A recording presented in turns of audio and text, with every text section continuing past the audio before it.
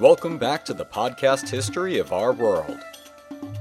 Chapter 70, Legends of the Roman Kings. Romulus stood triumphant in the turf war against his brother Remus. As far as origin stories for civilizations go, fratricide isn't very endearing. That could also be why Romulus welcomed the surviving members of his brother's city with open arms, sort of a I'll forget the whole betraying me thing, if you forget I killed my brother. Time to move on from the past, which could sort of be the unofficial motto here. Rome, the past is so yesterday. This desire for a fresh start was central to Romulus's early vision for his city, as he sends word throughout the land. All who wish for a second chance in this life can find it in Rome. Naturally, this attracted folks like runaways, debtors, vagabonds, exiles, and people with dubious criminal pasts. But this just adds to the charming personality of this glorious misfit kingdom. Things started off well at least, all these new folks pitching in and helping out, yet quickly on Romulus realized something felt very off. Did Rome always have so many dudes? While his populist call was meant for everyone, the actual result was a total sausage fest. Not a single woman, young or old, had arrived. Not that they hadn't tried, mind you. It turns out the other Latin cities were so alarmed at the sudden rise of this brotopia that they refused to let any of their womenfolk leave. Probably a good idea, but for Romulus, this created a pretty substantial dilemma. Rome won't last another generation if there aren't any little Roman bambini running around. Well, if image is the problem here, then a little rebranding might be needed.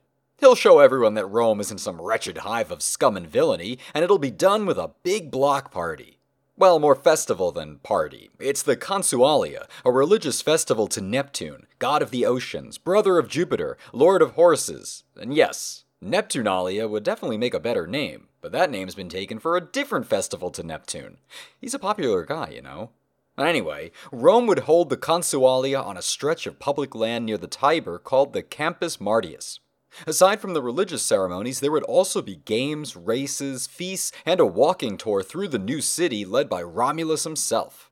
What else are you doing this weekend? Come on down, bring the family. Hey, girls drink for free. And yet, no one's biting. If you recall from last time, I listed off some of the other non-Latin Italic tribes in the region.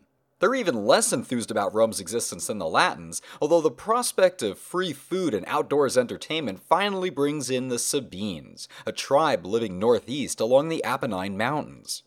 Why mountain folk felt the need to honor a god of the ocean, who's to say? The day's activities go as planned, and Romulus brings the Sabines through his city, showcasing the craftsmanship of his people, and really driving home how big Rome's walls are. Which they were this time. Since that last bout of wall envy, Romulus had insisted Rome's fortifications dwarf all others, and his followers delivered. The size and grandeur of the walls, with their watchtowers and heavy gates, not to mention the speed with which they were constructed, left the Sabines completely awestruck, and totally unaware of the trap they walked right into. Romulus gave the command, and Roman men burst forth from hiding spots to seize every single woman they could. Battle cries and frightened screams spread panic. The Sabines feared the Romans intended to slaughter them all, and fled from the city as fast as they could. It was only until they were at a safe distance that they realized the majority of their women were missing, and those walls which they were admiring so meant no one was getting back in. Romulus' secret plan worked. His city finally had women, even if it meant kidnapping in the first degree. He spoke to the terrified captives, assuring them they meant no harm, and apologizing for the ruse and his men's brutish behavior. You know how boys can be. But really, girls, don't blame the guys for all this. Blame your parents. If they'd let you come to Rome in the first place, none of this would have happened. And anyway, me and the boys feel just awful about the whole thing, and promise to be sweethearts from here on out. Or, as Livy puts it, the men played their part. They spoke honeyed words and vowed that it was passionate love which had prompted their offense. No plea can better touch a woman's heart. And they say chivalry's dead. Oh wait, it hasn't been invented yet. Well, the Sabine women end up accepting their new lot in life, as wives to their kidnappers. We might be looking at the first recorded incident of Stockholm Syndrome, you know, or it's out of spite that everyone just left them there. Yet enough time passes from what is called the rape of the Sabines that the women bore children. Rome's first native generation would be half Latin and half Sabine. And speaking of the Latins, some tribes do attack Rome and attempt to free the women. I'm not exactly sure why, although each time Romulus and his troops easily hold them off. Eventually, the Sabine men get their act together to finally bring home the ladies. The walls are overtaken through trickery. There's a bit of karma for you. And the Sabine horse riders flood into the city, taking over the main citadel on the high ground. From there, a cavalry charge pushes the Romans down towards where the Forum is today. With victory apparent, the Sabine general makes a boast. They know now that catching girls is a different matter from fighting against men. Of course, he had no idea Romulus flips out when someone mocks him, and as if possessed by some lupine spirit, he unleashes a blood-curdling scream, his fighters at his back moving directly towards the general. The Sabine is surprised to see the enemy so motivated, but his horse becomes spooked by the charge and tosses him down onto the swampy ground. Keep in mind, stirrups won't appear in Europe until hundreds of years from now. As for this battle, the Romans are inspired by the general's misfortune and rush in to slay him. The Sabine soldiers scramble to his defense, and a bloody massacre seems imminent when, stop! Moans and shrieks fill the air as Sabine women take to the field, wailing and pulling at their hair and gnashing their teeth. The two armies pause as one speaks aloud. We are mothers now. Our children are your sons, your grandsons. Do not put on them the stain of parricide. If our marriage is hateful to you, turn your anger against us. We are the cause of strife. On our account, our husbands and fathers lie wounded or dead, and we would rather die ourselves than live on, either widowed or orphaned.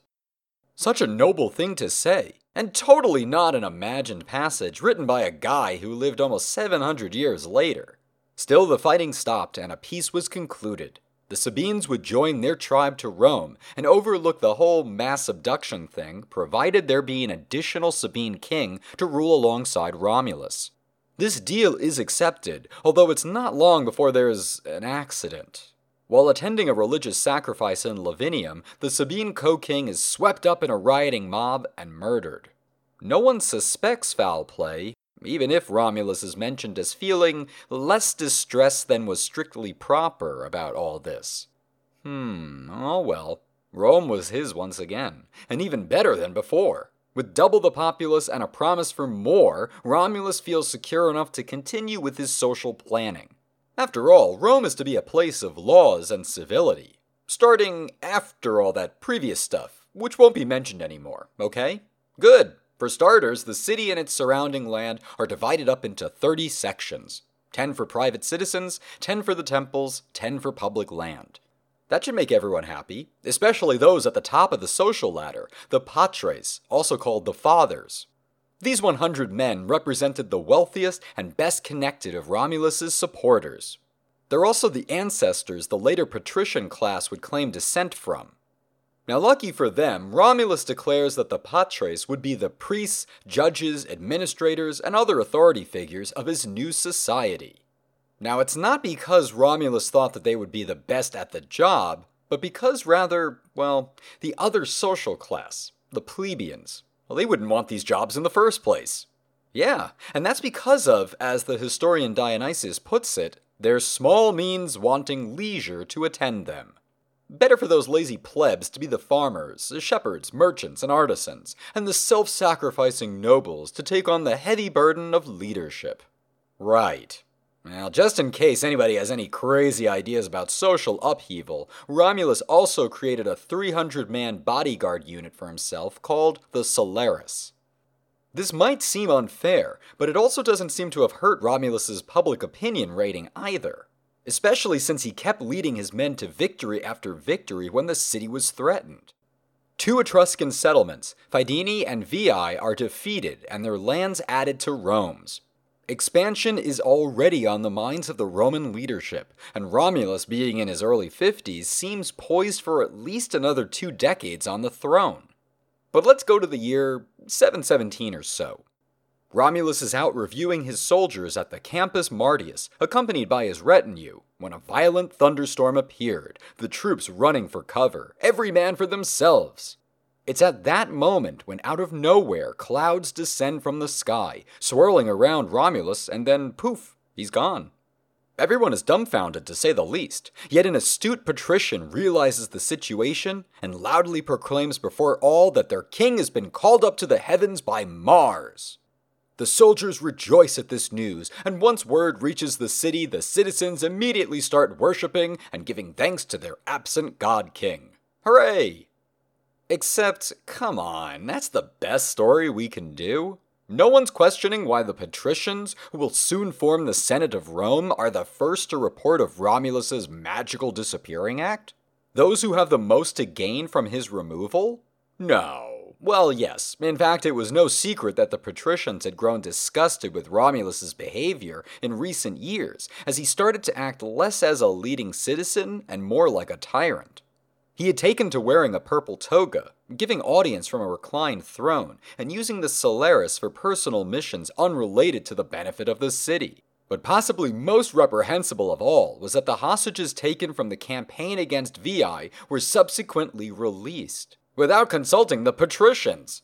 Well, that's the last straw, quite frankly, and the rumors spread that those men waited until the right moment during the thunderstorm, when everyone was running for shelter, to stab Romulus to death, carve him up, and hide the body parts within their togas. Those are the extra-large cargo togas, of course. Since this gross and pernicious lie cannot possibly be allowed to spread, there exists a second part to this whole craziness. It concerns one Julius Proculus, cast in the role of Mary Magdalene, for reasons that will make a lot more sense in a moment. Proculus is described as a reputable man, a trusted close friend of Romulus since their departure from Alba Longa, and, oh yeah, a wealthy noble patrician.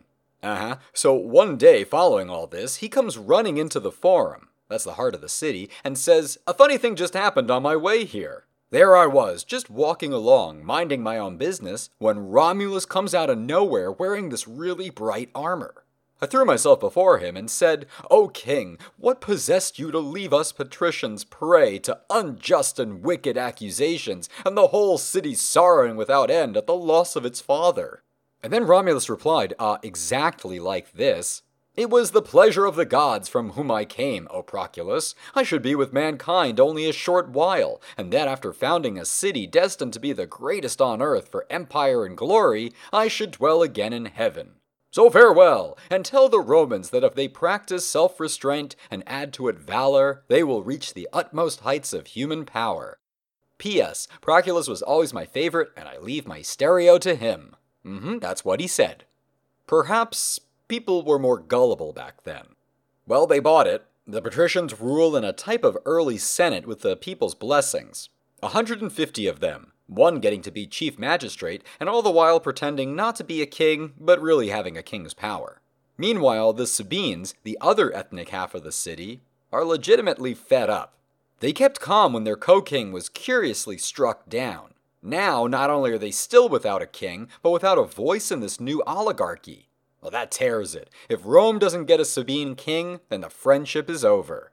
The patricians wisely agree that it's better to keep the Sabines than divide the city, and they seek an audience with one whom they consider the best man for the job, Numa Pompilius. Born on April 21st, 753 BC, hey, wait, that's the same date as the founding of Rome. What are the odds? Right. Well, Numa is described as a stoic sort of person, one who was made even more so upon the death of his wife, the daughter of that Sabine co-king. He's a no-nonsense, rational kind of guy who prefers reason to emotion. He's the Spock to Romulus's Kirk, which is exactly why the patricians ask him to be their king. Surely he could convince the people to stop accusing them and go back to worshipping Romulus as a god. Numa's response is to first reject them, saying, "I should but be, methinks, a laughing-stock, while I should go about to inculcate the worship of the gods and give lessons in the love of justice and the abhorrence of violence and war to a city whose needs are rather for a captain than a king." But in the end, it's his dad who convinces him to take the job. Instead of sitting there criticizing and judging the Romans, why don't you show them how to behave? And so he did. Numa first made peace with Rome's neighbors, reasoning that the citizens wouldn't be receptive to his words if they were off fighting. On top of this, he built the Temple of Janus, whose doors were famously kept open while at war and closed when at peace. Throughout all Roman history, they don't stay closed for very long. But it's a nice touch. Numa also ramped up the religious aspects of Roman life, creating numerous holidays, establishing priestly rites, calendars, and the office of Pontifex Maximus, a position still held to this day. In fact, he kept the Romans so busy keeping up with all the various religious responsibilities he had invented, given this divine insight from the Nymphigaria, that the Romans had no time for war. How could you when you gotta worship so many gods and goddesses? Ops, Cloacina, Sylvanus, Juventus, Priapus, the list goes on, but it worked. Romans began considering how their actions affect the heavens and the earth, and when Numa dies in 673, Rome had finally learned the value of peace. Yeah, but for about 5 seconds, Tullus Hostilius is voted in as king and is all super itchy to fight someone, anyone. The priests might not like wanton aggression anymore, but even they'd agree Rome needs to defend herself against those who would do her harm. He just needs a reason for war, a casus belli, and he got one from an unexpected source. Alba Longa, ancient city of the Latins, which once welcomed Aeneas to Italy, had found itself next-door neighbors with Rome. In spite of their shared bloodline, the two cities engaged in a series of border raids until Tullus orchestrated a way for Alba Longa to refuse peace, which meant Rome could go to war. The first battle was an attempt by Metius, the Alba Longan king, to avoid bloodshed. Each side would choose 3 fighters, and whichever side wins submits to the other. Great, except Rome is the winner, and Metius has to bear the jeers and insults his people hurl at him for risking everything on 3 men. He can't handle the emotional strain, and seeks a way to avenge his conquered city. His chosen plan is to foment rebellion in the 2 Etruscan settlements Romulus had once conquered, and let them do the heavy lifting first. Their armies march on Rome, and Tullus brings his troops alongside Metius's. He's there to play along, after all. But when it's time to charge, Metius turns the other way. Smart thinking, because Rome surely can't handle the combined might of both of those armies at once, except, oh wait, they just did. And Metius has the further gall to congratulate Tullus on his victory. Well, the Roman king just smiles politely and says to the Alba Longan troops that their king is a coward and a traitor who will be made example of soon. As for the rest of them, however, my purpose, men of Alba, is to transfer to Rome the entire population of your city. Your commons shall have Roman citizenship, your nobles the right to be elected senators. We shall be one city, one commonwealth. Long ago the Alban people split into 2. Let them now be reunited. And then he tied Metius's limbs between 2 chariots and had the horses split him in twain. Gruesome. Punishment for something about how he couldn't decide between Rome or Alba Longa. Yeah, and as for the citizens of that city, they are all gently marched back to Rome, whereupon their city is destroyed. Everything, save the temples, was reduced to rubble. Tullus dies in a house fire in 642 BC, possibly after a botched religious ceremony to Jupiter. His successor, Ansus Marcius, was grandson to Numa Pompilius, but chose glory in battle over books. More Latin towns are conquered under him, and the city of Rome must expand further and further to accommodate these new citizens, even building across from the Tiber. The hills of Rome now housed various groups of newcomers, not just refugees or displaced Latins, but others looking to capitalize on the growing success here. A case in point, a noble Etruscan woman named Tanaquil and her half-Etruscan husband, Lucumo. She couldn't stand how her husband was treated back home, what with him not being full-blooded, and decided to leave with him and their possessions to start over in Rome. Now weirdly enough, while sitting in their carriage on a road near the city limits, an eagle swooped in and snatched Lucumo's hat off his head. Something that random has to be auspicious, of course, but even crazier, the eagle returned a minute later and put the hat back on his head. Tanaquil is just beside herself with joy at this, as the Romans aren't the only bird-crazy folks in town, and predicts that only great and glorious things will happen to her husband in their new home city. As to what they are, well, we'll have to wait for the next time on the podcast History of Our World.